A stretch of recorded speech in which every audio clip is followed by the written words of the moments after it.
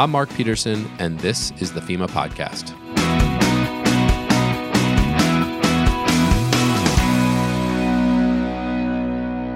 FEMA's Office of Disability Integration and Coordination, together with FEMA's senior leadership, have been actively working to improve the capacity of our agency to better serve people with disabilities before, during, and after disasters.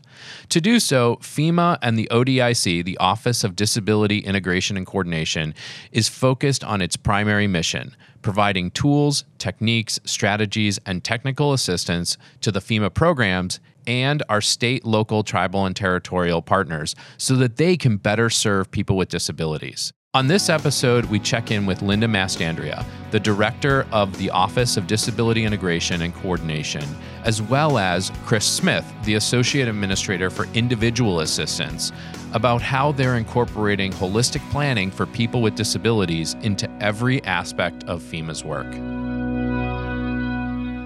Last time we spoke to Linda Mastandrea, the Director of the Office of Disability Integration and Coordination, was about last year. And a lot has evolved with that office, some exciting things, some reorganizational things, but ultimately things that are focused on improving the way that we deliver our programs to survivors. So Linda, thank you for joining me again. You're welcome. And also Chris Smith, who is the Director of the Individual Assistance Program at FEMA. Glad to be here. Because delivering services to people with disabilities is a very important aspect of what FEMA does. Absolutely. So, Linda, so since we talked last time where you sort of provided us an overview of the program, what has changed significantly over the last year? Thanks, Mark. So we've made a lot of strides over the last year, a lot of improvements in how we're delivering service, starting with a reorganization of our headquarters office. We are 2 positions from being fully staffed now, and we've added folks who are working on data analytics, capacity building, and developing deeper relationships with both individual assistants and public assistants at headquarters. And so that's really expanding our reach and our capacity to not only, to help the program areas better serve people with disabilities, but by bringing in a data analytics person, we are now starting to capture better data to help us more accurately and adequately tell the story of who the survivors with disabilities are that are being impacted so that we can better serve them. Over the last year, you have been working diligently to sort of reshape the way that you integrate with program offices. Can you tell me about that? Absolutely. So over the last year, the Office of Disability Integration and Coordination, we wrote our own strategic plan. And we, very much modeled after FEMA's strategic plan, keeping in line with that plan so that we can support the overall organization's goals. And a couple of key pieces for us as I started to allude to, are really deepening our engagement with individual assistants, deepening our engagement with public assistants, and really helping the organization make better data-driven decisions when it comes to people with disabilities. We've lived very much in the world of anecdotes when it comes to serving people with disabilities in the past, and while that's gotten us part of the way, it hasn't gotten us as far as we need to go when it comes to serving people with disabilities.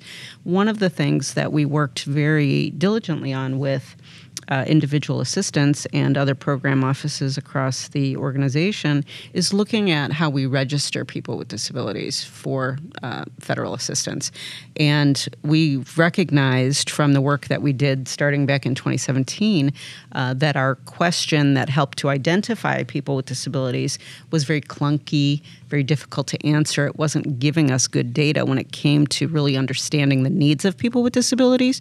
And so together with individual assistants and other program areas, we had a group that came together that drafted some language to improve that question, which is pending final OPM approval from what I understand, but was implemented in May of this year. And what's really interesting about that, Mark, is the change that we've seen in registrations of people with disabilities went from an average of somewhere in the low 2% to about 15%. that. And what that means for us is that we are much more closely tracking the American Community Survey data, which really identifies the population of people with disabilities in a given area, right? And so now we know that we are much more accurately capturing people with disabilities who've been impacted. Yeah, Chris, this sounds like some important programmatic changes to help the delivery, but it's not as though your program was not focused on these populations before, right? Yeah.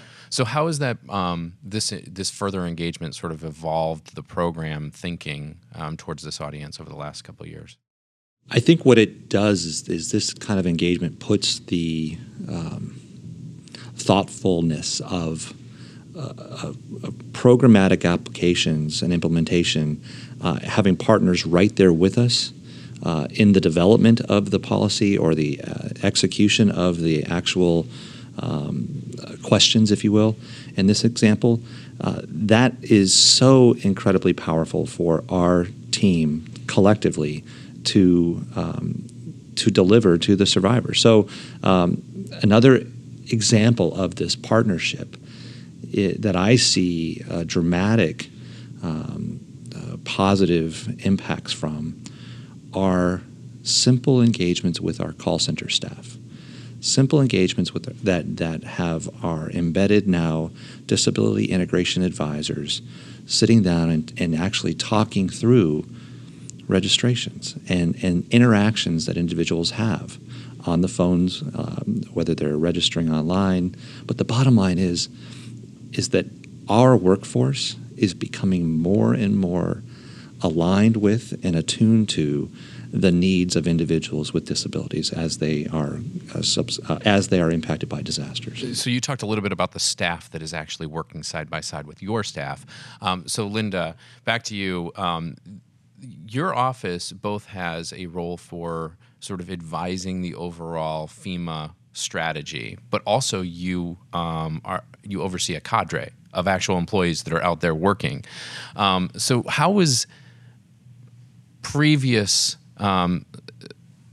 the previous structure of your office working with programs through that cadre maybe a couple of years ago versus how it is now? Thank you for that. So a couple of years ago, I think the disability integration cadre was very much focused on heavy survivor interaction and really a lot of one-on-one engagement with survivors and really integrating into programs and doing the work of a program area versus serving as an advisor. And when I came in 2017 and started looking at how we were doing business and how we could be most effective, we realized that we could never staff enough disability integration advisors in the field to do that sort of one-on-one engagement. So we needed to look at a different way.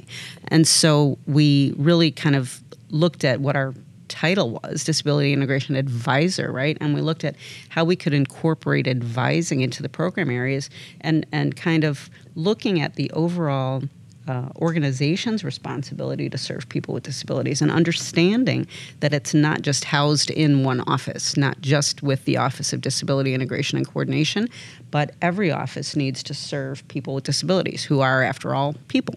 And so we started reframing how we were looking at that position and the sort of skills and tactics and things that would really be needed to help that person be successful. And we changed our deployment model so that we don't have individuals riding with DSA like I did when I was first a reservist before I took this position.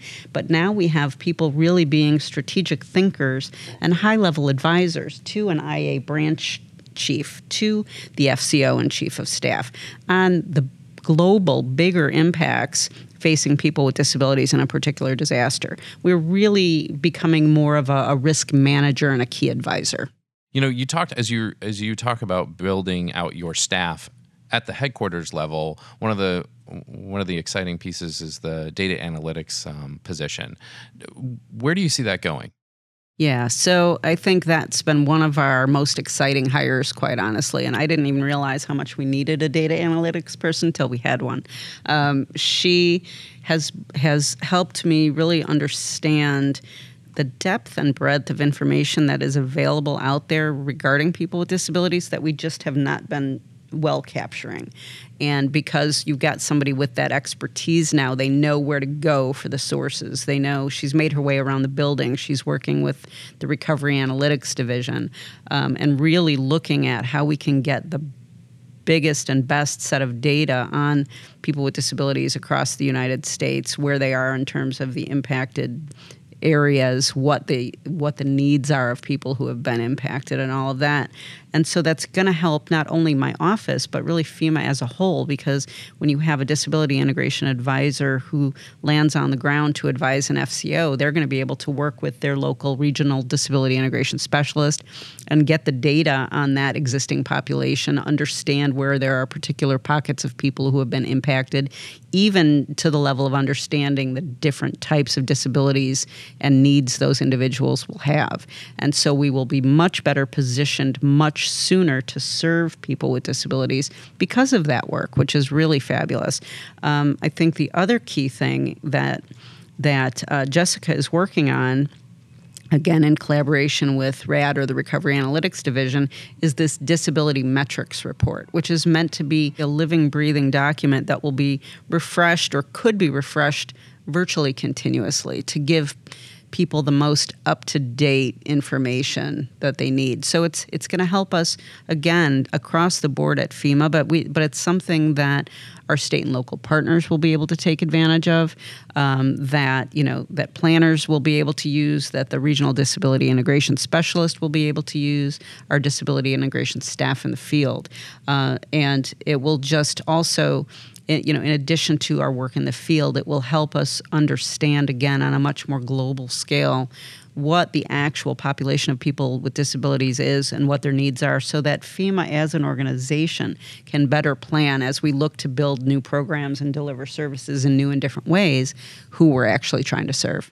So, Chris, I guess I'm thinking about as we look at going into a new incident that is going to require the individual assistance program to stand up, how does having better fidelity on the metrics of a community improve your program delivery? In a few ways, actually. So one of the constructs of disaster response and recovery that I was thinking about when Linda was describing the power of having a data analytics person working with the Recovery Analytics Division at headquarters translates to the field in a very consistent way of looking at how we're reporting metrics. It's not necessarily personality driven, disaster by disaster. By having that consistency, disaster to disaster, we now have a better picture of how we're supporting communities across the board. And an FCO, a Federal Coordinating Officer, is going to be able to really identify specific needs in that community based on the reports that have been standardized from the Recovery Analytics Division and the Disability Integration Office. So that in and of itself helps give a better picture of a community. And then that can help us better tailor to different parts of that community, different needs across the community, and we will accommodate that as those are known. And does it also, because you also have a responsibility for engaging with our voluntary agencies. So does that help you better anticipate maybe what voluntary agencies you can start working with early? Absolutely. It gives us an opportunity to share appropriate data sets, knowing what we are going into or what we're seeing on the front end. And it also helps them, the voluntary organizations, provide better services to individuals in that affected area. Okay, well, so another big part of something that came out over the last year, the Government Accountability Report came out and identified a couple of key areas for recommendations on how we can improve the office's work. Can you give me a little summary of those 7 recommendations? Sure. Some of the recommendations touched, on FEMA as a whole organization versus just related to the Office of Disability Integration and Coordination. But some of the key ones that focused very much on our office were related to providing strategic guidance and direction to the ARTISs or Regional Disability Integration Specialists, also on providing a plan for training not only of FEMA staff but external stakeholders. And so what we are doing towards achieving those goals and meeting those GAO recommendations is that we've been convening a work group to study the Regional Disability Integration Specialist position, to look at what that position really needs to look like, to discuss the standardization of roles and responsibilities of that position. And that group is scheduled to put forth recommendations very shortly that we then look to implement over the next 6 months, 9 months, year. But our goal there is really looking at, very much standardizing that position so that the Regional Disability Integration Specialist in Region 1 is doing the same job as they are in 2 and 3 and 4. And because we did not have that guidance back, 10 years ago, predating me, I think the positions sort of developed on their own based on regional need. And we just really saw a need as we were reframing the mission of the office and how we're doing business to standardize that position. And it fits in line with what the GAO was recommending. So that's that one. And then in terms of training, we had pulled back our couple of our training courses previously, recognizing that they really weren't fully meeting the needs that we wanted to accomplish in offering those trainings. And we used to have a class called EL 197, which was integrating access and functional needs into emergency planning. And the original intent of that class was putting together emergency managers and disability organizations, kind of getting them together so they would be introduced, they would start integrating and start planning. And working together. The piece that I saw missing in that class was we got people in the room, but there was no mechanism to take them forward. And so what we did when we pulled that class back, we looked at what are really the gaps when you're looking at communities serving people with disabilities. And part of it is really what happens when jurisdictions are writing their plans. Often disability is written in as an annex to a plan. It's not included in a plan, right? It's a separate document. It lives somewhere else. Somebody else wrote it. And so what we decided to do with this course was really focus it on the people who are doing the planning.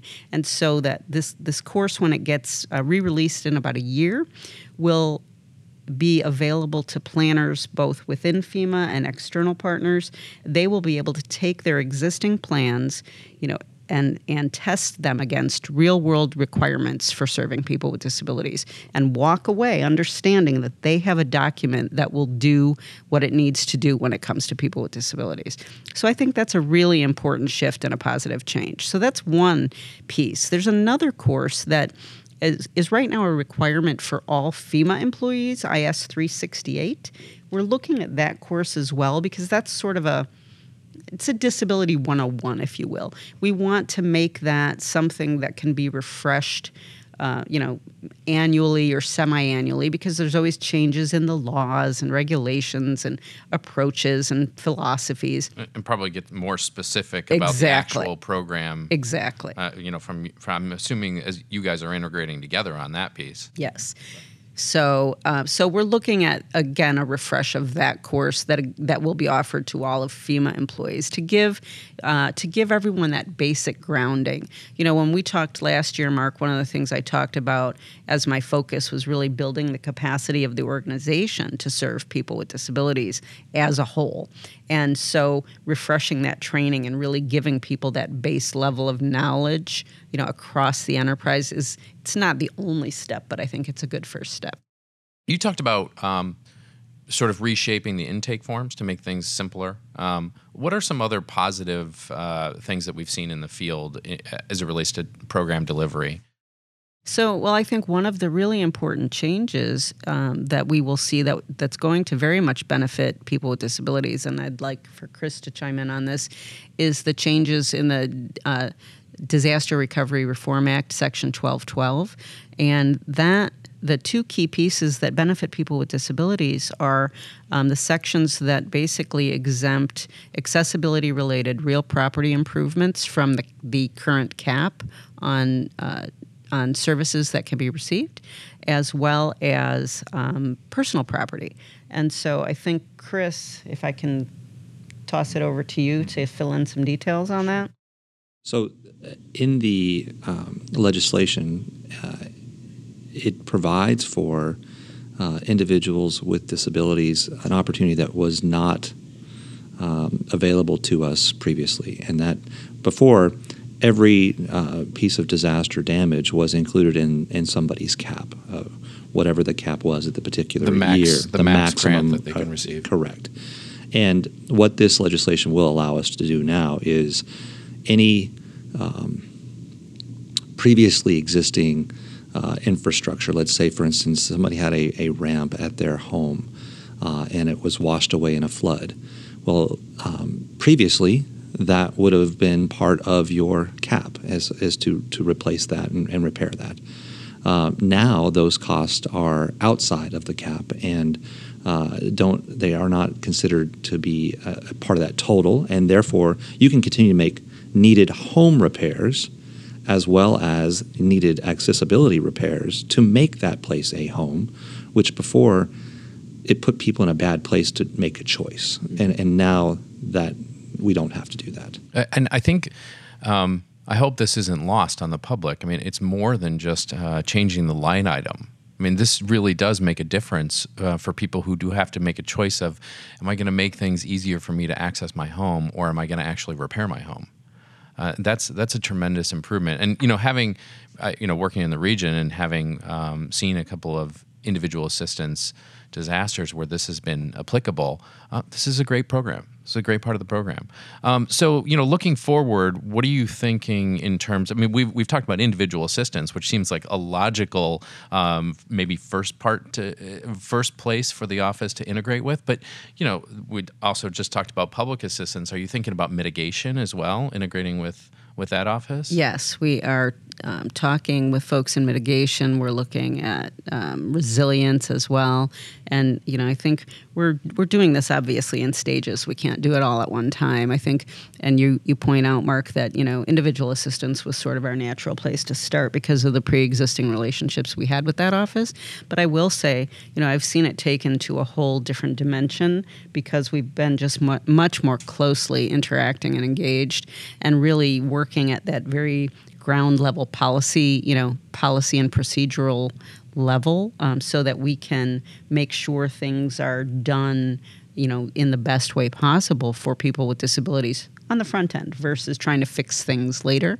And that's really kind of what we hope to replicate across the other program areas, from mitigation, resilience, public assistance, and the public assistance piece to me is also really exciting because disability integration didn't engage with public assistance much, if at all, previously. And when you look at the amount of money that we spend on public assistance and rebuilding of public infrastructure and the impact that that can have on the lives of people with disabilities, we know that it's really important to engage there, which is why we've hired somebody specifically to engage with public assistance to define what that engagement will look like.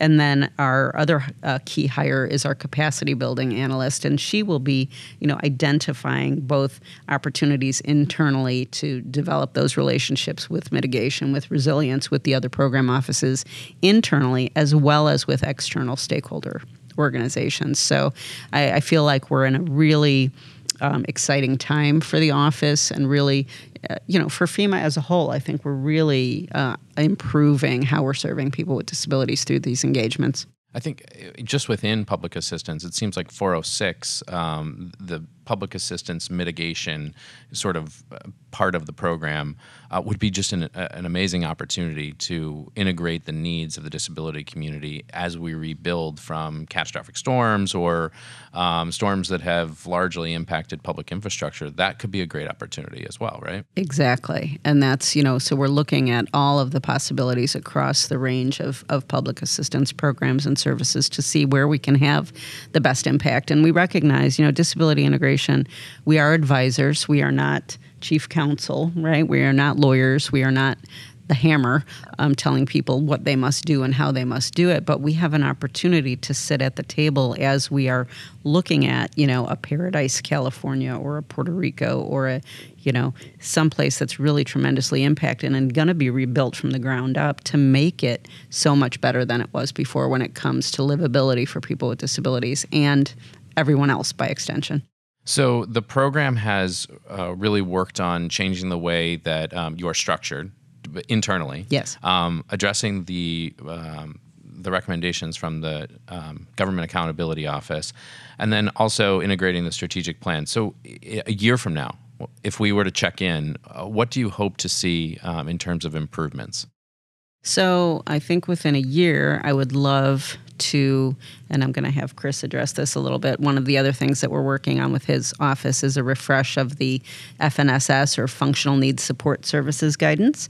So I'd like to see that either completed or well on the way. And because that's almost a decade-year-old document, so it's definitely time for refresh. What is that program? So, or what is that what is that document? The Functional Needs Support Services Guidance, and Chris can speak to it more, but basically this is a document that is meant to provide guidance for housing people with disabilities in general population shelters. And so the original guidance, which again Chris can probably better speak to than I, was came sort of out of PCMRA and those recommendations, and was really again at a previous version of the Americans with Disabilities Act was in place. So some guidance has changed since then, but that was really kind of the focus of that document, was helping shelter owners, operators, managers understand their obligations when it came to people with disabilities and give them concrete tools for how to implement them. So I was a local emergency manager when the first one came out, and I recall very vividly, the PCMRA and working as a local EM and really finding my way to work with the community and the state to make the necessary changes in our sheltering capabilities right off the bat.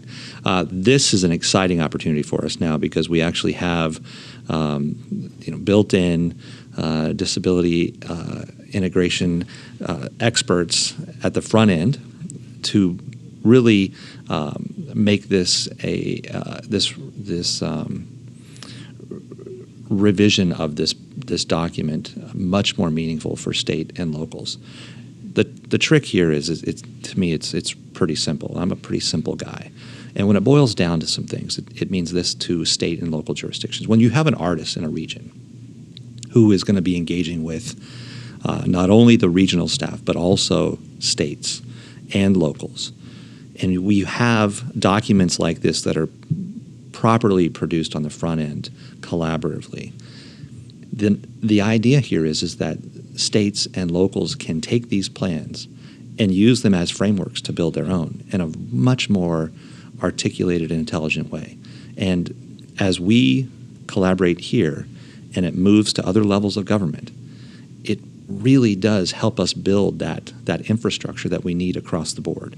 So every single time we have a document that is built in a manner like this, and it's rolled out with our partners at the state and local level, I fundamentally believe that this is the right way for moving forward. And the FNSS, a year from now, my expectation is the same as yours, Linda, in that we will have, if it's not all the way through the formal process that we have, it is well on its way, and it will be a much more holistic, inclusive document than we had previously.